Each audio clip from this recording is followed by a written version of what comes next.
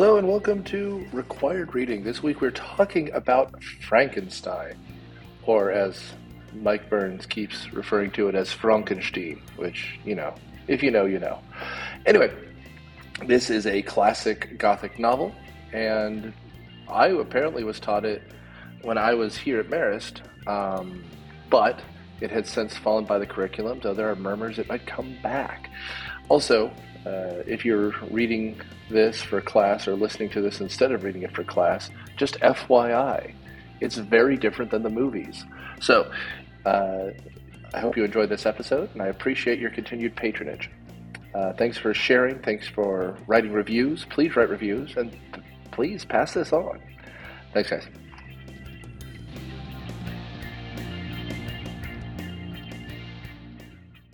Welcome to Required Reading. This week we start our kind of spooky Halloweeny month. We thought it would be appropriate to do kind of a classic horror like last year when we did some Edgar Allan Poe. This time we're going to introduce a kind of classic of Gothic horror, or I guess you'd call it Gothic horror, maybe? Yeah. We have Frankenstein by Mary Shelley. And on panel with me, we have Mike Carroll and Mike Burns. And as you know, we've been trying to make an effort to, let you know what we're doing in advance. And so this time we thought we would do Frankenstein, followed by a modern retelling of Frankenstein. So we're going to do next Jurassic Park. Partially because the movies were in theater, especially the most recent, which is completely mediocre. But also it's probably the book that I've read the most, so I figured we'd get it on the show eventually. But while we're here, of course, we will talk Frankenstein by Mary Shelley. Gentlemen, do you have any opening thoughts or salvos you want to get out? Well, the only thing I'm looking it up right now, I'm trying to find out. I hadn't read it in a while, and the last time I sort of encountered it was at an AP reading, and I forget what year. So I was on the AP lit reading. It was Q3, the open-ended question. And I'm trying to find the prompt, forget the prompt, but I think I read like 250 essays about Frankenstein that year, so I felt like it had been in my mind a lot since then. But rereading it was interesting in ways I think we'll talk about. So that was my last time prior to this recent rereading of it for me. How about you, Mike? Yeah, this is my second time making my way through the text. The first time I read it when I was in high school, and I read it in AP Lit my junior year, and that was for Ann Burridge. Shout out to Ann Burridge, who was my AP English teacher my junior year, and we read it while it was in the winter term. And I remember that because I remember being up at my brother's swim meet at Middlebury College, and he was on the swim team for Bates College, and we were there watching him swim. It was also, I think that my parents used it as an opportunity to kind of tour me around some of the other schools that are up in the Northeast. And I remember being in the stands watching my brother swim, and in between events I had the secondary sources that we were using for Frankenstein right there in the bleachers with me as I was going through some of the research that I was required to do for not just Frankenstein, but then some of the secondary sources that we were reading alongside it. That was also the coldest, this is totally tangential, but it was also the coldest that I've ever seen any thermometer in my life. It was negative 25 degrees when we were driving up to Middlebury College, and then I remember touring around the school, and it got a little bit warmer that morning. It was negative 17 degrees as we were walking around campus. But yeah, that was the last time that I read it prior to rereading it for this podcast, and I think that my opinions of it have been reaffirmed and changed in some ways. So kind of like Mike, I'm excited to get into it. Well, how do you know that I've read this before? Well, actually, in preparing for this podcast, it's very funny. We were talking with one of, I was talking with one of our colleagues, Dr. Shannon Hipp, and I was looking for a text that I could go through and highlight the quotes that I wanted to talk about when we were going through the podcast, and I was going through the shelf in the English department and couldn't quite find one. So I asked Shannon Hipp, Dr. Shannon Hipp, if she had a copy, and she went into her room probably about 10 to 15 minutes later, came back out wielding a copy of Frankenstein that none other than our very own Nick Hoffman had autographed. I guess Shannon Hip had collector's item. Yeah, exactly. But Shannon Hip, I guess, had the students that were in her class that year and in that class all sign a copy of one of the books that they had read. And so Frankenstein, I suppose, was the book that was selected for that class. So I have a copy of this text from Shannon Hip, and it says, "Thanks for this great term," from Nicholas Hoffman. That's good. How great was it? Flashback. Come on, tell us. I'm impressed that you could read my handwriting. Yes. And Shannon joined us. Was it for Just Mercy? She isn't Just Mercy, right? Yeah, she's been on before. We're trying to get her, but We need to get her for Beloved too. Yeah, busy human being. So I have read this before, clearly. Yeah. I don't know. As English teachers, this is probably one of the best books to use if you want to see if the kids are watching the movie or reading the book. True. Because it diverges greatly. I mean, I remember it as an epistolary novel. I remember it having a lot to do with chasing the monster. We'll go back and forth. I picked it up a few years ago, just, felt like the right kind of thing to read during the fall. Every time I read it, I get something different out of it. And it's funny because there's few books that have more mythology about it than Frankenstein. The actual process of the book, right? And we've done one of them. I think, talking about Tolkien, you get a lot of that. But really for her, I think most people think of some version of the 1931 movie, the Boris Karloff movie, the James Whale movie, whatever, where it's all about the making of the monster, and then the monster does interact with people, but that's not the focus of the film. So I remember the first time I read it being not disappointed, just wondering what I had read. Rereading it this time, I know I said this with The Sparrow, and I promise it won't be an ongoing trope. It's more of a philosophical novel dealing with what it means to be human. Obviously, the monster is not the monster, it's the doctor who creates him. But yeah, I really like this. And we'll get to it. Do you think people know the story of how it was created? Or should we just mention it quickly here? Yeah, tell the origin story. That's what this is all about, right? Yeah, I mean, so the story goes, the first version of this book comes out in 1818, so I imagine it's like 1815, 1816. There's a trip that she goes on with, at the time, what was her more famous husband, right?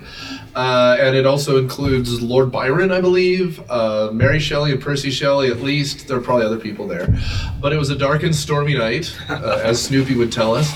And they wanted to say who could write the best horror story. And you can find all three. I don't know if you can find the original Mary's version before this novel comes out. But, Percy and Byron wrote vaguely creepy poetry, which they eventually published as well. But her story comes out as this, and I believe originally she called it The Modern Prometheus, which is still the subtitle of the novel. But, she's the only one who really develops it. And it becomes this kind of hit pretty early on with this. It's really more of a romantic book than science fiction. But yeah, it's one of those, everyone's had those sleepovers, those parties where you and your friends get together and you come up with big ideas. Well, she carried through with hers. Yeah, absolutely. And I hope we can get into a little bit of the title, and the titling of A Modern Day Prometheus is really interesting to me, and yeah. I'm finding myself asking myself why a modern day Prometheus, because there are lots of other allusions that are made in here. There's allusions to Paradise Lost. There's allusions to the creation story of Adam and Eve, and the fact that she went with Prometheus rather than some of those other biblical allusions, not just biblical allusions, but creation allusions, right, and outcast allusions. And there's a lot that's going on there, and I found myself for at least probably the first 3/4 of my way through the novel, finding myself trying to apply many of the other allusions that are also made in the story, and the Prometheus one was the one that hit me in the last quarter of the text, and Right. I'd love to talk with you guys about that as we make our way through it. But I think that we gotta kind of get into the plot before we get into that. Well, do you want to at least mention who Prometheus was? Yeah, so I mean, you guys probably have a more astute background on Prometheus than I do, but I believe God or Titan perhaps. I'm getting some nods, so I think Titan, who stole fire from the gods and brought it to humanity. Fire there being more, I think, emblematic of not just the element of fire, but also knowledge and science and discovery, brought to humanity, and was punished so brutally by Zeus. Right. And the manner in which he was punished was that he was, I believe, strapped to a boulder, and then every day had his liver pecked out by. This is the bird changes from story to story. That if I remember correctly, I think maybe an eagle as being an emblem of Zeus. Correct. So that it has his liver pecked out every day, and then rebuilt or regenerates. I'm not sure what the best word is for the liver, but regenerates only to have the same fate brought upon him the next day. And that torture and that punishment that he receives, that's where I see a lot of the overlap with. That's where I see a lot of the overlap with Victor Frankenstein and what he undergoes throughout the story. Right, and then she also ties it very much to the Adam and Eve story, as though there's this apple of knowledge that Prometheus gives to humanity, and that's what Victor believes he's uncovered. And reading it, and this is us getting into it, but like reading it, it really feels very much like, you know, a lot of modern like conspiracy or like alternative medicine thinking, like the ancients had it right, we just have to rediscover that which they knew, right? Because he's at first when he's like, I mean, it's epistolary, so I apologize. None of this stuff actually happens chronologically. Just like when we talked about the Scarlet Letter and we start in the customs house, the beginning of this is him semi-conscious in a glacier breaker in the North Atlantic, the North Sea somewhere, chasing a monster in the darkness. And frankly, of the things that they don't usually put in the movies, this part's really creepy, right? Like they find this half-dead man, and he grabs like the captain, and he's like, "Is the monster still coming?" Like that's really good. Yeah. But then in his delirium, he tells a 200-page story to this captain. But like chronologically, what gets him into this is, he, as a young kid, he's reading his dad's library and learning what biology is. But what he's reading is all these old Greeks and like people who are no longer relevant to modern German thinking. Yeah. But they're all talking about like the elixirs of life and how humanity can regenerate, yada yada yada. And that's where we get this Promethean idea. And I think that's what is the problem with the book, if I want to say that. It's not that the book is flawed, but people are expecting a thriller, a monster thriller. And as you said, Nick, the pacing, it starts in the action, you think, where's the monster it's going to come and get? And then you flash back to this letter and then this previous letter, and it sort of builds in a way that's maybe not as suspenseful as people associate with Frankenstein. That was my thought upon rereading it. So you think of the horror films and someone stalking you or Boris Karloff. That's not this book. And when he's assembling the monster, it takes 2 or 3 years. And I mean, her lack of biological knowledge aside, that's not dramatic, right? Like what we really want is this like guy on meth who's just like working as hard as he can, and the storm happens at the right moment. That's what makes the whale movie so exciting. This is just like the making of the monster is almost undramatic because it comes to life, he screams and runs away. Yeah. Which is like, all right, well, there goes the plot. There goes the thing I was interested in seeing. Right.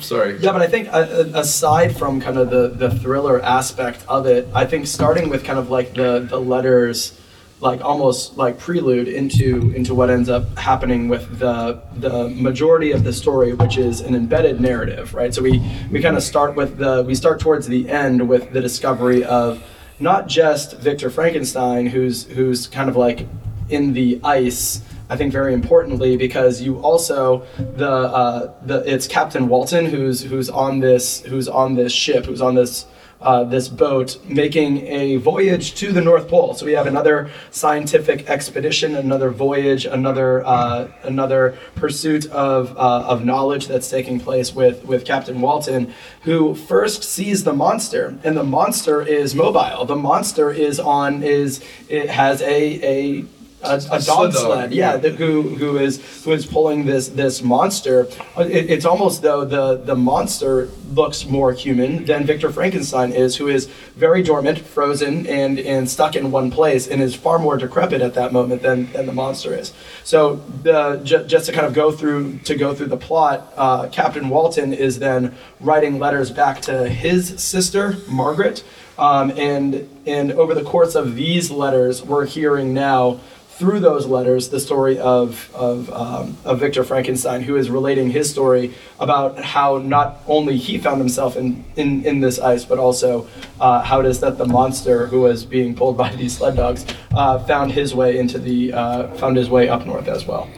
But if I'm remembering right, the creature gets the last word, right? He's the last. So yeah. I think that's an important and appropriate ending for this. So I'm jumping way ahead. Sorry. No, I mean, might as well, because this book, and I want to say I enjoyed it. It frustrated me at times, though. Also, this is just because we teach Amex, but the great philosopher Immanuel Kant, about 10 years before this was written, appropriately called Ben Franklin the modern Prometheus because he steals lightning. Oh, really? And so I mentioned that because part of the story involves the activation of elements with the lightning involved. Huh. You know, I mean, flying the kite. No, I get it. Yeah, it makes sense. I mean, stealing that power, yeah. Anyway, so Frankenstein lives a standard existence in that everyone dies around him constantly, specifically of scarlet fever and then eventually monsteritis. Tragic case of monsteritis. But very, very contagious. Monsters. Turns out. But like, it's this book, man. So the beginning part, this framing narrative, takes up, I don't know, the version I had, it was about 200 pages or so. Takes up about the first 40 pages. And then Victor Frankenstein's like, but I was a youth in Naples, Italy. And then he just goes on and on. He was born to these Genevans, and this is where we're introduced to the fact that they adopt a girl named Elizabeth when Victor's 5. They call each other cousin, at least in the original version. Though apparently that's been changed, and it gets changed later on. Yeah, I read that when she was kind of burnishing her and her husband's legacy in the 1831 version, I think is that the next one, that she kind of played down her bohemian roots.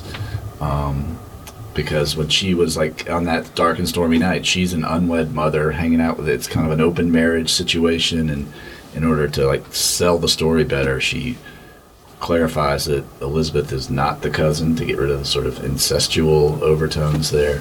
Did you guys read the same thing? That was news to me. I didn't know that. No, yeah. I mean, I had one that was like the original 1818 edition, but like it was telling it had like footnotes and like little things that were like, it was like the Cambridge edition or something. And so it said like, and these were changes she made later on, and kind of had a mixture of things. So I'm going to have a hard time separating what was there and what wasn't. Right. But so Elizabeth kind of moves in, and it's a very friendly relationship until about he's about to go to college, and they're like, and one day we will be wed, and then it gets weird. There's also later a caretaker, a nanny type named Justine, who becomes important later on. And right around then, Victor's mother dies of scarlet fever. Right. And please stop me. No. Yeah, that's definitely accurate. I'm trying to find. I had kind of pulled a couple of quotes. One of which is the kind of what it is that leads Victor Frankenstein into this pursuit of knowledge and science is not the wealth. And kind of a spoiler for what it is that we'll be getting into in our next podcast with Jurassic Park. I was also fascinated in reviewing that text about how all of the characters that were in some way associated with the park, none of them were motivated by wealth. They were all motivated in some ways by pride, and we get a little bit of the motivation of Victor Frankenstein. If you don't mind me reading through it, it's a super short passage. It's just one sentence long, actually. This is in the midst of hearing about his mother's death, and he says this. This is Victor Frankenstein. Wealth was an inferior object, but what glory would attend to the discovery if I could banish disease from the human frame and render man invulnerable to any but a violent death. And so we get the fact that it's not wealth that he's going after. It's not pride. When he's trying to go through this scientific discovery, it's about trying to better humanity, which seems such a noble pursuit, and then that gets made, that kind of like twists and turns as the story goes on. But that's kind of where it is that the pursuit originally comes from. And I was just struck by the fact that, so similar to everybody that's associated with Jurassic Park, it's not about the wealth for him. It's not even about the pride necessarily. It's about this pursuit of knowledge that ends up being the thing that he renounces at the end of the story. Yeah. No, and it's something that Malcolm gets into a lot in it, but like the idea of he doesn't think about the consequences either. Right. Like, later in that same passage, he has, "It is the secrets of earth and heaven that I desired to learn, and whether it was outward substance of things or the inner spirit of nature, the mysterious soul that man occupies me, still my inquiries were directed towards the metaphysical." I mean, and again, like you could say, oh, this is a guy whose mother died, and he never wants anyone to go through what he did again. But like he doesn't think about anything outside of that, which is still kind of selfish in a way, and that's what's going to you breed. think? Yeah. I mean, He's one of the most selfish characters in there. Yeah. He's so frustrating. Yeah, he is. Absolutely. Yeah, so I mean, in terms of like high school literature classes, what is his tragic flaw then? Is it ambition? Is it like Macbeth in that way? Or is it pride, like he thinks he can control or create the perfect human, like to envy what God can do, like the modern Prometheus, or what? I mean, what I told you. I think I'm jumping to the end, but Please. I got to say this. At the end, he says, I've examined my past conduct and I do not find it blamable. Like he is completely, self-delusional in that he is not at fault here. At least that's how I read it. I don't know. What do you guys think?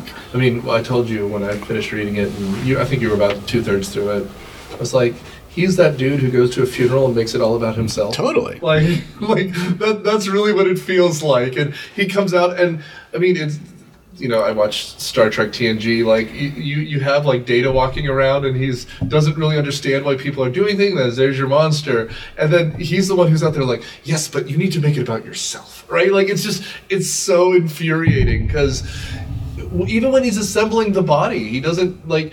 There's always that great scene where Igor is like talking about which brain to get. There's not even that. It's like it's all superfluous to his own ambition.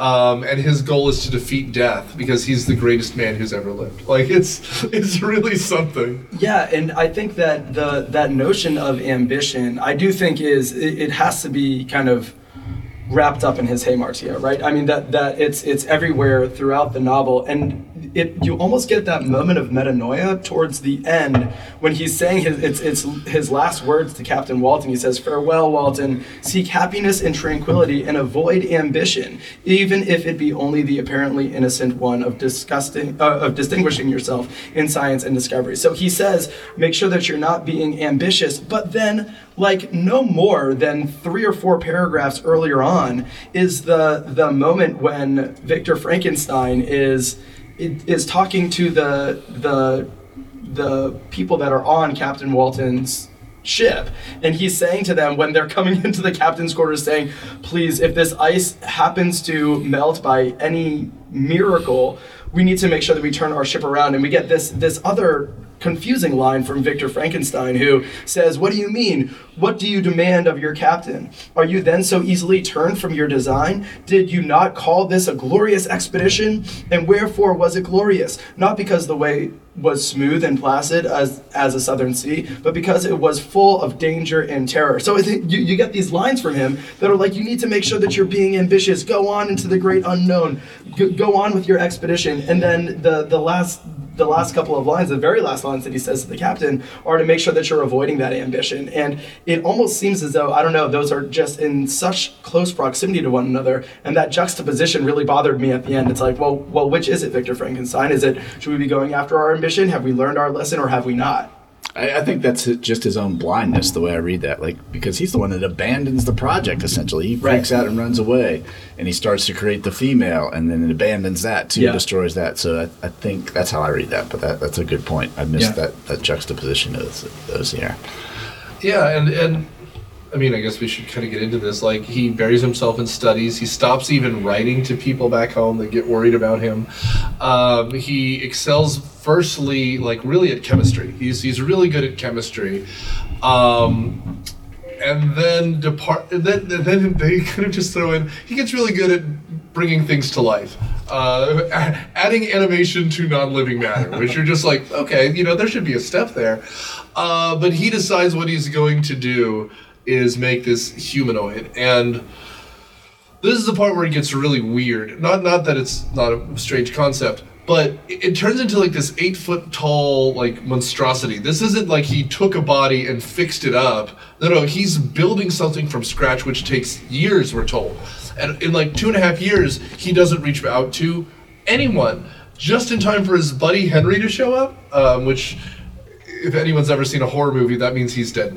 Like, but we don't get the incredible scene really of him doing it. But like, the monster wakes up and makes eye contact, and suddenly he realizes, like, ew, gross, and runs screaming from the room.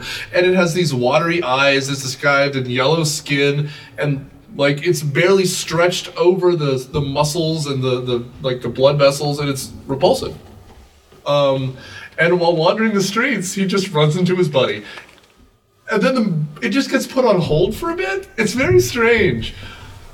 Anyway, sorry. Yeah, and it's in that moment where he goes back to his laboratory after encountering Henry, and I love the character of Henry, and I think that maybe it's I kind of read him as a bit of a foil for Victor Frankenstein, not just in terms of his ambition, but in terms of his actual pursuits as well, where Victor Frankenstein is pursuing the sciences in chemistry. Henry is pursuing the English literature, and maybe that's why it is that I'm particularly fond of Henry, is that he's a romantic at heart. But he goes back to his laboratory, as you're saying, Nick, after essentially breathing life into this monster, and now the monster's gone. So this repulsive monster that he's created over the course of the last 2.5 years or however long has now gone missing. So that's and he doesn't know what to do about this. Well, and this sets up the whole actually literary debate of the era, right? Because this is, what is more important, the humanities or the sciences, right? Mm-hmm. The Romantic era or this kind of Enlightenment era which preceded it. And obviously this comes down on the humanity side. You need to learn what it means to be human. Mm-hmm. And like, they go out, Henry and him go out for a bit, and then he receives this shock, and he's essentially out for weeks at a time to recover just in time for his brother to have been killed. William is then dead. We then kind of go back to Geneva, where Victor sees out of the corner of his eye the monster. Mm-hmm. To get the story to make any kind of functional sense, they need to find a victim, and Frankenstein himself is afraid to come forward to say, it was the monster I created, because, I mean, A, that would never make sense to anyone, but B, they found someone, Justine, the servant who the family loves more than anything, had a little locket that the son had with a picture of his mother. It was in her pocket, and that's all we have. Right. And so there's a trial going on, And while the trial's going on, they're calling together character witness. Elizabeth speaks on her behalf, but it's not enough. And she's convicted. Yeah, and I think aside from if I'm not mistaken, the order that it takes place in the text is exactly how it is that you described it, Yeah. Nick, where the victor sees the monster kind of like out of the corner of his eye, and then later on, it's only later on that he's told about the circumstances around William's murder, and he's just absolutely convinced that it's the monster. Right. And and so as a result, all of the evidence that's finding its way, that's condemning Justine, Victor won't hear it. He's so convinced that it's the monster. And I remember being like, well, and at this point, I think that it's important to note too that we haven't heard the monster's story. We haven't heard the monster talk. We don't know that the monster does talk. So it's almost as though Victor, I think, condemns the monster before even we as the readers do. But it shows just his obsession and the hatred even that he has for the monster. And then of course after Justine is found guilty of this crime, it's not until later that we realize that the monster actually very actively framed Justine for the death of William, and that's we get that from the monster's own word of mouth when we get his origin story that comes or not. Well, I guess it is an origin story. Well, and that comes next. Yeah. I will say first, it's a great symptom of Victor's own ego that, I must have done this somehow. Right. But also... And he did, in a way. He did, but before there's any evidence to the contrary, before he finds out anything, he goes, well, it must have been my fault. Right. But this... there's all these movies that I can mention, but anyone ever watch a movie where there's a narrator and then halfway through it switches narrators? Mm-hmm. That's what this does 5 times. Yeah. And so... Justine is hanged, right?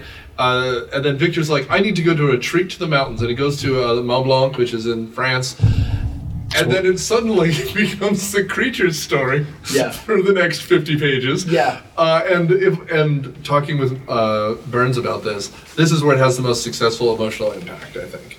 Yeah, I mean, I'd forgotten, or it glazed over when I first read it, but the part that really got me this time, because I'm a music guy, is when the monster hears the old man playing music, and he's just so moved emotionally, and it's like, oh wow, he's again getting to the monster is certainly more human in my interpretation than Victor in many ways, but that part really struck me this time. Yeah, I'll see if I can find the quote.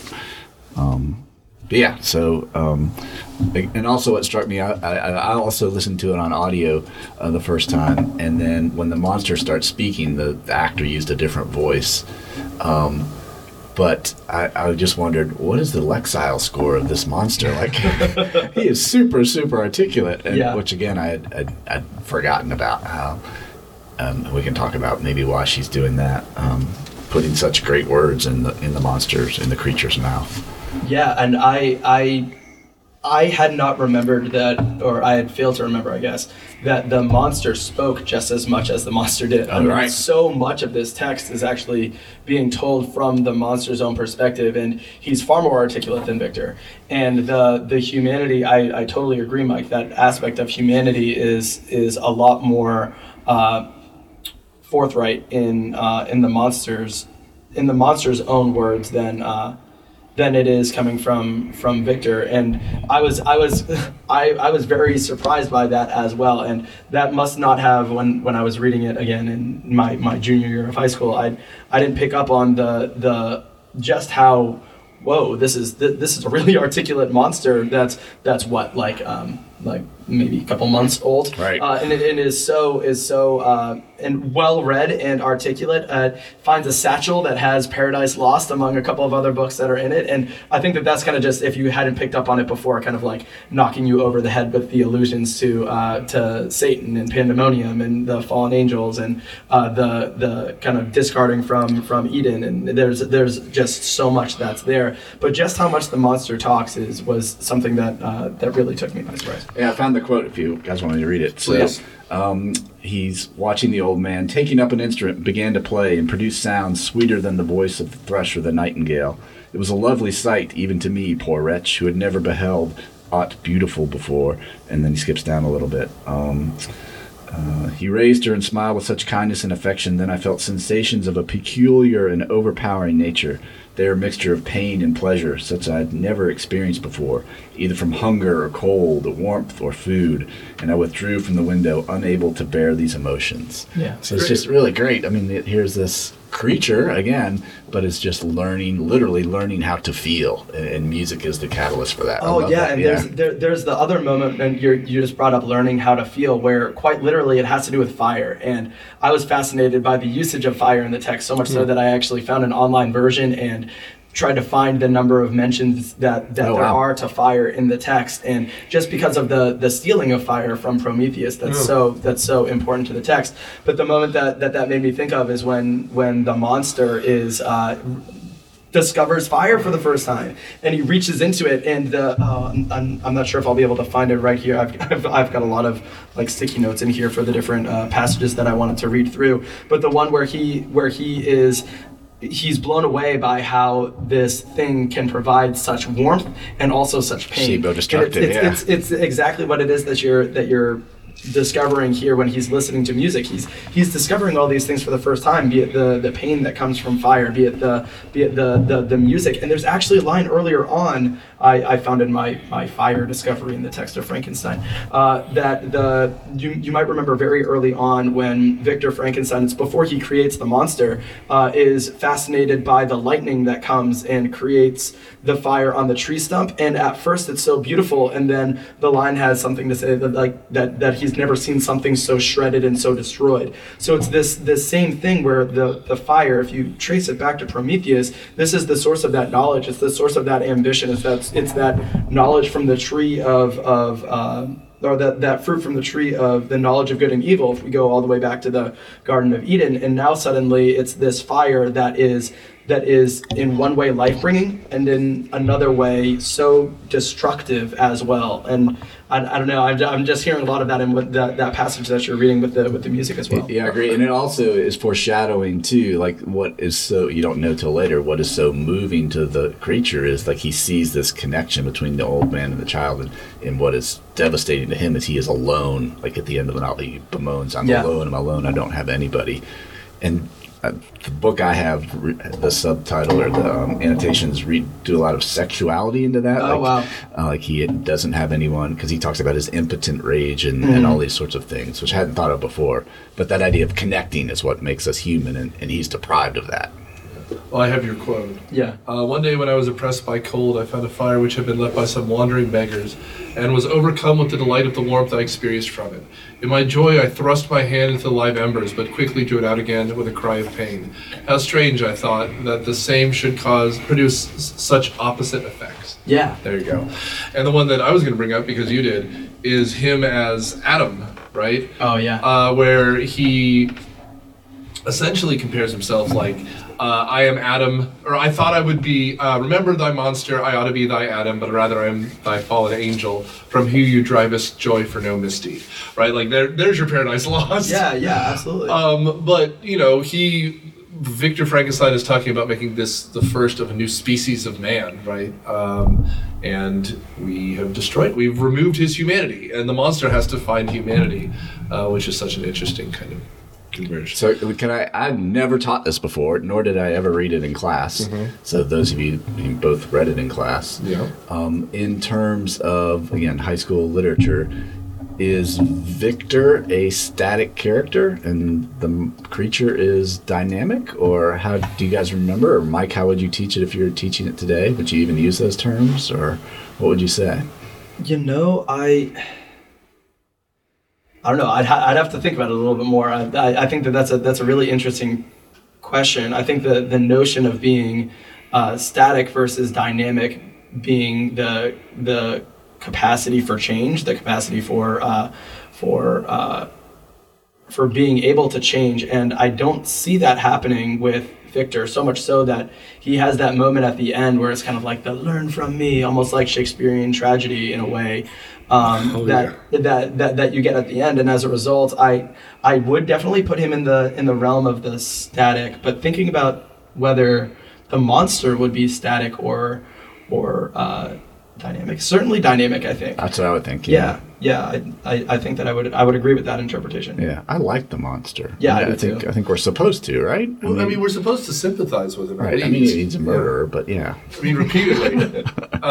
What a heart of gold, right? Yeah. But I mean, again, like even all the versions of it do include not only fire, but at the end when they burn, this is generally the movie version, but to complete the metaphor, they burn him in the mill, right? Like in the windmill. Like this idea that he would also be consumed, it makes sense. Well, he intends to self-immolate, right? He does. but we never know if he does. That's sort of left open-ended. Yeah, and well, one thing, and I'm still kind of in the back of my head, I'm still kind of working through this notion of fire, and even more so, Mike, what you were talking about with this kind of discovery and this very human music moment that came earlier on. This is all from the old man that, correct me if I'm wrong, but is blind, right? And so then the monster a little bit later on comes and is able to converse with the old man, and it's the fact that he can't see this monster, and as we know, this monster is extremely articulate and is very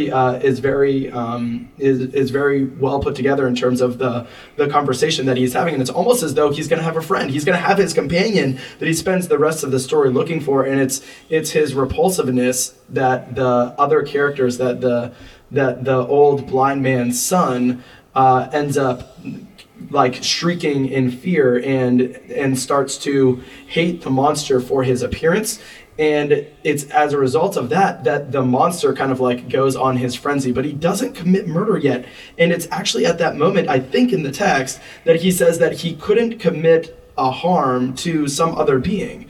And that as a result, he ends up like burning down the village, and once again, a destructive use of fire, right? And so he doesn't cause any harm to those people. And a little bit later on, he saves that girl from the river. This is prior to his murder of William. And he gets shot. And he gets shot, and that maybe that's the moment that things transform for him, because at that point he will not bring harm to any other humans. And then all of a sudden he's like, this is the thanks I get for saving this human being. And then all of a sudden now he's very willing to commit murder and very willing to kill.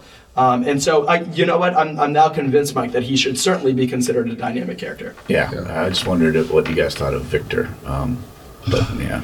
Well, I mean, it's almost as though Victor is what morality of science is, right? Like, I mean, I think she's trying to make a point that we'll get more into it with Jurassic Park or whatever, but the idea is that he was more interested to see if he could do it. His story almost ends at that point. Yeah, the ambition outstrips his wisdom or lack of foresight or something, yeah.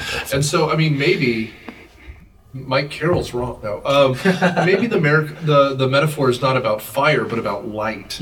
Because when we're introduced to the icebreaker at the beginning, what we get from Captain Walton is that this is a place of eternal light, because they're at the North Pole. It never gets dark at night.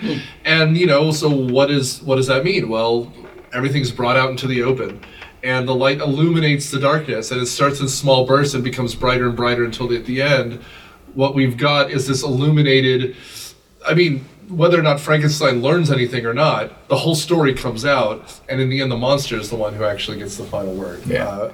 Enlightened man replaces the non-enlightened man, or whatever you want to say. And I'm sure there's some great papers, if we, went on JSTOR or whatever, about sound and music, because as you were saying that about the blind man, I'm thinking, well, that's his connection through speech. The guy doesn't see him, but they connect through speech, through that sound is what bonds. And then when the old man essentially learns or sees through his son's eyes, that's when the hatred and rejection all happen. Right.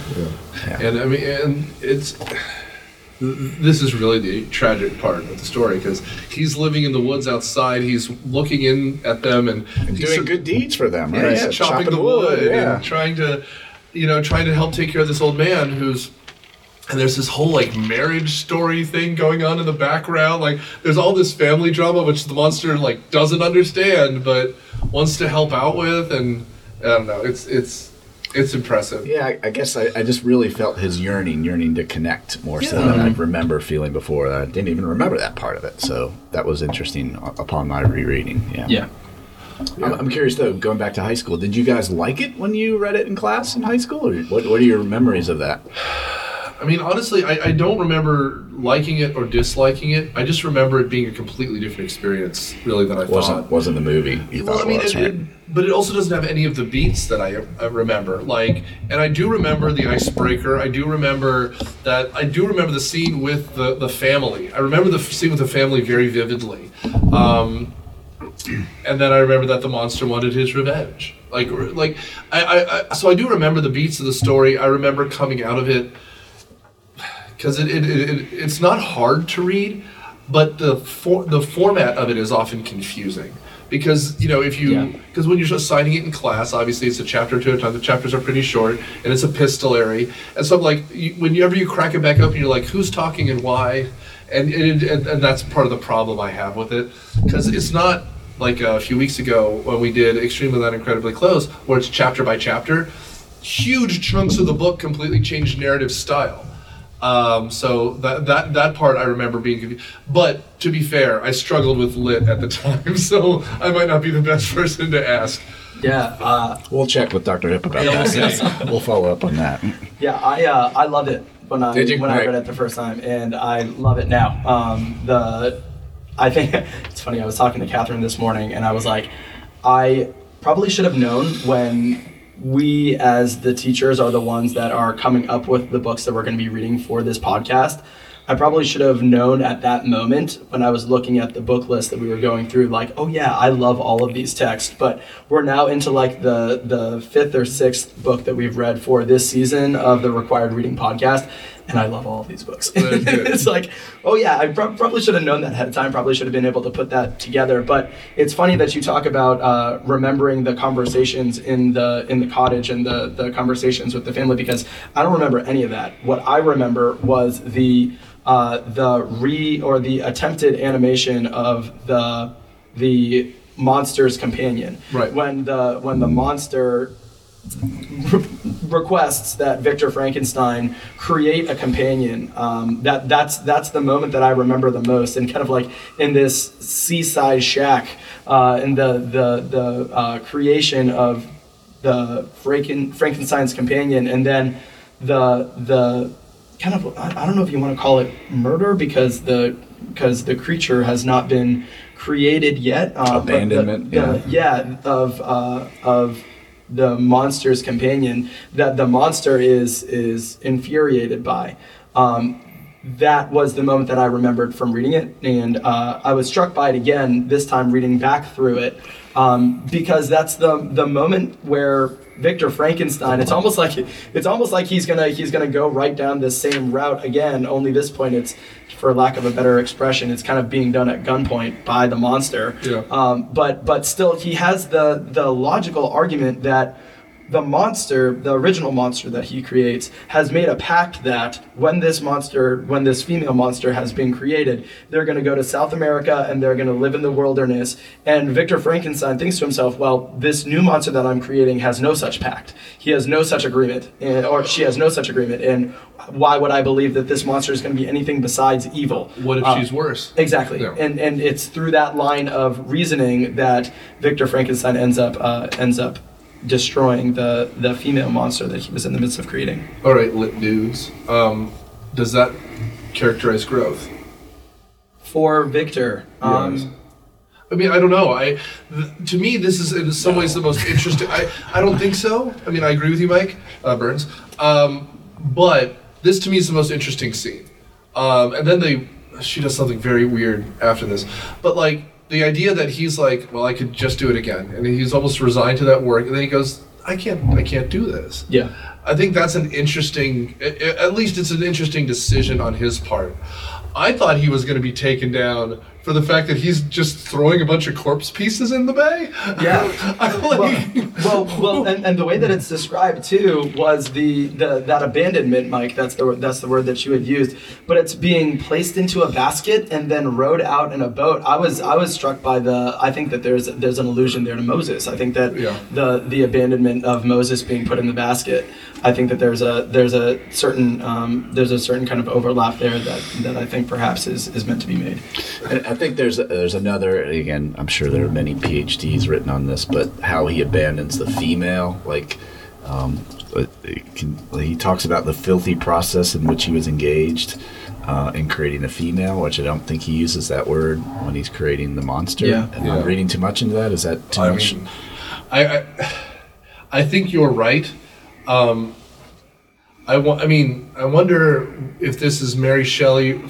I mean, and let's not forget, her mother is Mary Wollstonecraft, so there's a lot of feminism there, right?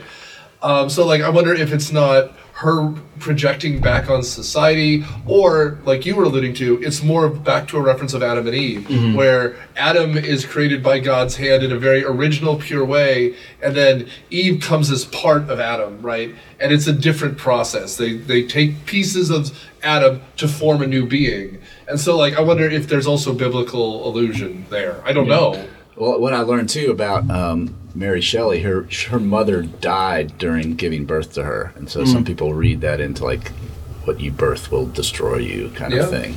I don't know, but here's the quote where he's the filthy process. It was indeed a filthy process in which I was engaged during my first experiment when he's making the creature. My mind was intently fixed on the sequel of my labor, and my eyes were shut to the horror of my proceedings. But now, as I went to it in cold blood, my heart often sickened at the work at my hands. So as he's doing it, he's kind of hating himself and sick of it. Yeah. Which, again, I don't know if that's a comment on women or a feminist reading of that, or I just thought it was interesting to use that filthy process word. I don't know. It's been too long since I've read Paradise Lost to weigh in, though. I mean, we'll eventually get to it, I assume. And, maybe I'll be sick that day. But that's the scene to me where if you were making a movie that was close to the book, that's obviously where that's got to be the most dramatic scene, right? Because after this, there's just everyone is going to die. The first one to die is Henry. In fact, he dies the same night that Victor disposes of the body, and that's what gets him arrested, because he is arrested on those charges. But circling back to your question, is this a pivotal moment or a moment of change for Victor? I view it as just a continuation of his inability to face his creation. His creation needs a partner. That's what would fulfill him. And he can't do that, and that's how I read that. Yeah, and I think that comes back at the end too, when the monster again makes the note about being so incredibly alone, and that even Satan had his fellow devils in hell, but he is not like Satan in the fact that he is so alone. And it's that, and the line also talks about, again, I think I have it somewhere, but the monster is talking about how even Satan was created by a God who. Yeah, but by a loving God, right? And I can't find the quote right now, but there are so many similarities between the monster and being outcast and Satan, but the thing that he keeps coming back to is how alone he is and how his creator has forsaken him, and that level of solitude. It's also how the monster meets his end too, right? In complete solitude, drifting out into the Arctic Sea. Right, I found it actually. I opened up with it. Oh, fantastic. But is it even so? The fallen angel becomes a malignant devil. Yet even that enemy of God and man had his friends and associates in desolation. I am quite alone. You, who call Frankenstein your friend, he's talking to Walton at this point, seem to have a knowledge of my crimes and his misfortunes. But in the detail which you gave of them, he could not sum up the hours and months of miseries which I have endured, wasting in impotent passions, whilst I destroyed his hopes. I did not satisfy my own desires. So again, because of the footnotes in this book, I circled impotent and desires. They're like, I think he just wants that connection or the ability to procreate. I mean, it's projecting way forward because the female version never happens. But in the sequel, that isolation, that you can't literally connect, literally or figuratively, sexually with anything. So that's that isolation. We should throw this out here then. After he somehow gets off from Henry's murder, he marries Elizabeth, and they go to Switzerland on vacation, and the monster kills Elizabeth. Yeah. As he promised to do, right? As he promised. But even then, he's trying to make Victor as him. right? He's taking away all connections. I think his dad just drops dead of depression at this point too, making Victor alone. Yeah. And so we now kind of, Victor literally hunts the monster to the ends of the earth, and the end of this gets interesting. Like, the monster's like literally leading him along, sometimes even leaving food behind, just so he can survive longer to fight, to chase. And then they kind of end up on this ice floe. Like, that's where it all kind of comes together. And now we've talked about Victor's last words, but happiness and tranquility and avoid ambition. So do you guys take that as a change being made in Victor? I know, Mike, just from the conversation up until this point, I think that your answer is going to be no. But that last line, if you were to take that in all of its seriousness, it would certainly seem as though he did make that change, and he did, at the very least, we get that line of like, learn from me that these ambitions are not worth it. And so maybe there's a little bit of change there, or do you guys not see it that way? Do you guys not read it that way? I highlighted it. Let me find it. I mean, while Mike's looking, I'll just throw out that you get elements here of like a bastardized version of Pygmalion or of Moby Dick. Like, the ambition doesn't change the man until everything's gone wrong. Yeah. So if you do the time travel thing, if he were to go back to where he was first at college and tell him what was going on, would young Victor still do it? I think he would. Like, I don't think the character's changed. No, yeah, because here's the little clause that sticks with me, and he says, I think you read this before, Mike. Seek happiness and tranquility and avoid ambition, even if be only apparently innocent one of distinguishing yourself in science and discovery. So there's his ambition. Yet why do I say this? I myself have been blasted in these hopes, comma, yet another may succeed. So I think he dies believing the dream will go, like Willy Loman, wow. exactly. Yeah. It's like, I'm going to go out there, someone else will go out there and win it for me, kind of idea. So I view that as underpinned. Which maybe that explains why he has that rousing speech that ends up failing to the other shipmen who are there with Captain Walton to say that, is this not the ambition that you were you were going out on this journey for? So maybe you're right. Maybe he is that static character that's now trying to pass that baton to somebody else. And maybe, we can get really macro on this, but maybe that's what it is to be human, to be ambitious that way, and keep reaching for more than you can handle, I guess. I'm getting glimmers of Great Gatsby right at the end. It's all connected, right? But I mean, like, this screams to me, well, in some ways, then Young Frankenstein is the best sequel, because what does it do? He takes his old journals and tries to do it, right? This almost should have the ending of like SCP, if you like the internet, or Indiana Jones, where they take his journals and put them in a secure place so no one tries to do this again, right? Like, because apparently he figured it out. Whatever this serum of life he found worked. So you almost want to be like this, like, burn it all. Like, you almost want that fire as it ends of his journals being thrown into the engine or whatever. This would be fun to teach, just because I love the book, but I've never taught it in companion with like Oryx and Crake. You guys know that, Margaret Atwood, where essentially it's a creation story, but a mad scientist wipes out the Earth except for a few, because like it's so corrupt, we got to start all over again.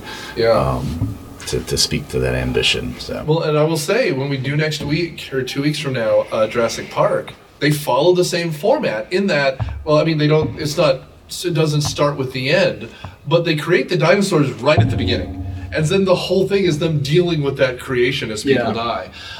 So clearly it can work. And I mean, let's ask the question. I mean, at the moment, I don't teach anything English. You don't teach anything English. But could you see this having a place in the classroom? Oh, sure. I mean, whether kids today would slog through it and read, because it jumps around and it can be challenging that way, that would be the challenge. I think there's plenty to talk about and teach from this text. I'm kind of getting excited talking about it. It would be fun to teach. Yeah. How about you, Mike? Yeah, I definitely think so. And just thematically, I think that there's a lot to draw from in terms of, I mean, what we've been having this conversation about that, what it is that makes humanity. That's definitely, I mean, for how many texts can you find that in the canon? So I think that it definitely has its place in terms of the thematically, and I think that also for what it is that makes it a little bit on the Nick, you were saying on the annoying side in terms of the letters aspect, the epistolary aspect of it, but also in terms of the embedded narrative of it. There's a lot that you could do in terms of. I'm just thinking on kind of a smaller level, the different assignments that you could do, writing from the different perspectives, writing letters from one character to another that ties in both the plot and then also some of the themes that are being covered. And I really like that. I like what's going on there with kind of the overlap and the going deeper, almost like in an Inception way, like deeper into this narrative as you get letters within letters and stories that are within stories. I'm really fascinated by that. And then to kind of like to tie it all together, the last reason I think it would be really good to be taught in the classroom is because of all of these allusions that are being made, that you could bring in these other texts to talk about the Greek mythology that's there, to talk about the lineages and the different allusions to not only the Bible but also to Paradise Lost, and then also, I mean, why would you guys have me on here to not talk about Beowulf, right? Right. And so I'm left thinking. We knew it was coming. Yeah, I know. It's just biding our time, right? But thinking about another biblical allusion, another monster who is an outcast from society, being Grendel, and the lack of vocal agency that the monster in Beowulf has compared to the monster of Frankenstein's monster. I'm really interested in kind of this monster literature. I almost think that you could have like an elective class on the different monsters in literature. Oh, absolutely. And how it is that they come to be and what it is that they represent. So I think that for sure there's a place for it. There's many places for it, I think. Yeah. But we dropped it currently is it currently in our Britlit curriculum? It's not. I don't think so. So I'm curious. We have to talk to them why they did. Yeah. Yeah. I like it. I mean, to your point, I would say if we're talking Gothic monster, I think Dracula in some ways is more accessible. But I think that's the wrong interpretation of this. I think if you're doing a unit on humanism or the Romantic movement, like, you know, if you're pairing this up with either Chunks of Paradise Lost or Rime of the Ancient Mariner, even, like, then then I think you get it. Don't think of this as the monster movie Frankenstein. Think of this as a story about what's human. Yeah. And then I think it fits very well. And I did enjoy reading it this time. I got frustrated with Victor because he never learns a damn thing. But I totally understand why this would fit in a philosophy class. Yeah. Right? It's really has interesting questions to ask with a narrator with a major part of it who is not interested in those questions at all, which you don't get a lot of, right? Like, and obviously next week when we do Jurassic Park, 2 weeks from now we do Jurassic Park, everyone's trying to get the guy to learn his lesson and he refuses to, which is why this is different. You know, everyone who might have an answer gets killed. Anyway, so I enjoyed. I think I don't teach this subject, but I think it would fit perfectly well. With that in mind, what's your Insta? Michael C. Carroll. And he's been doing Beowulf. He's been plugging us. Follow him there. Follow me on Goodread. We're on Twitter. We're at Required Pod, and all of us are on Twitter. You'll find us. If you find the one guy who keeps sharing me is Mike Burns. I'll give you that. Yes. Yeah. Retweet. So anyway, obviously in 2 weeks we'll be back with Jurassic Park. But in the meantime, thank you for everything you do, sharing, reviewing, getting us in the hands of other people. And I know whenever in Pennsylvania they assign this book, we'll get a bunch of downloads from there. So thanks, and I hope we helped you with your essay this week. Bye guys. Thanks. See you. This was fun. Yeah. Alrighty, I'll let you guys get to your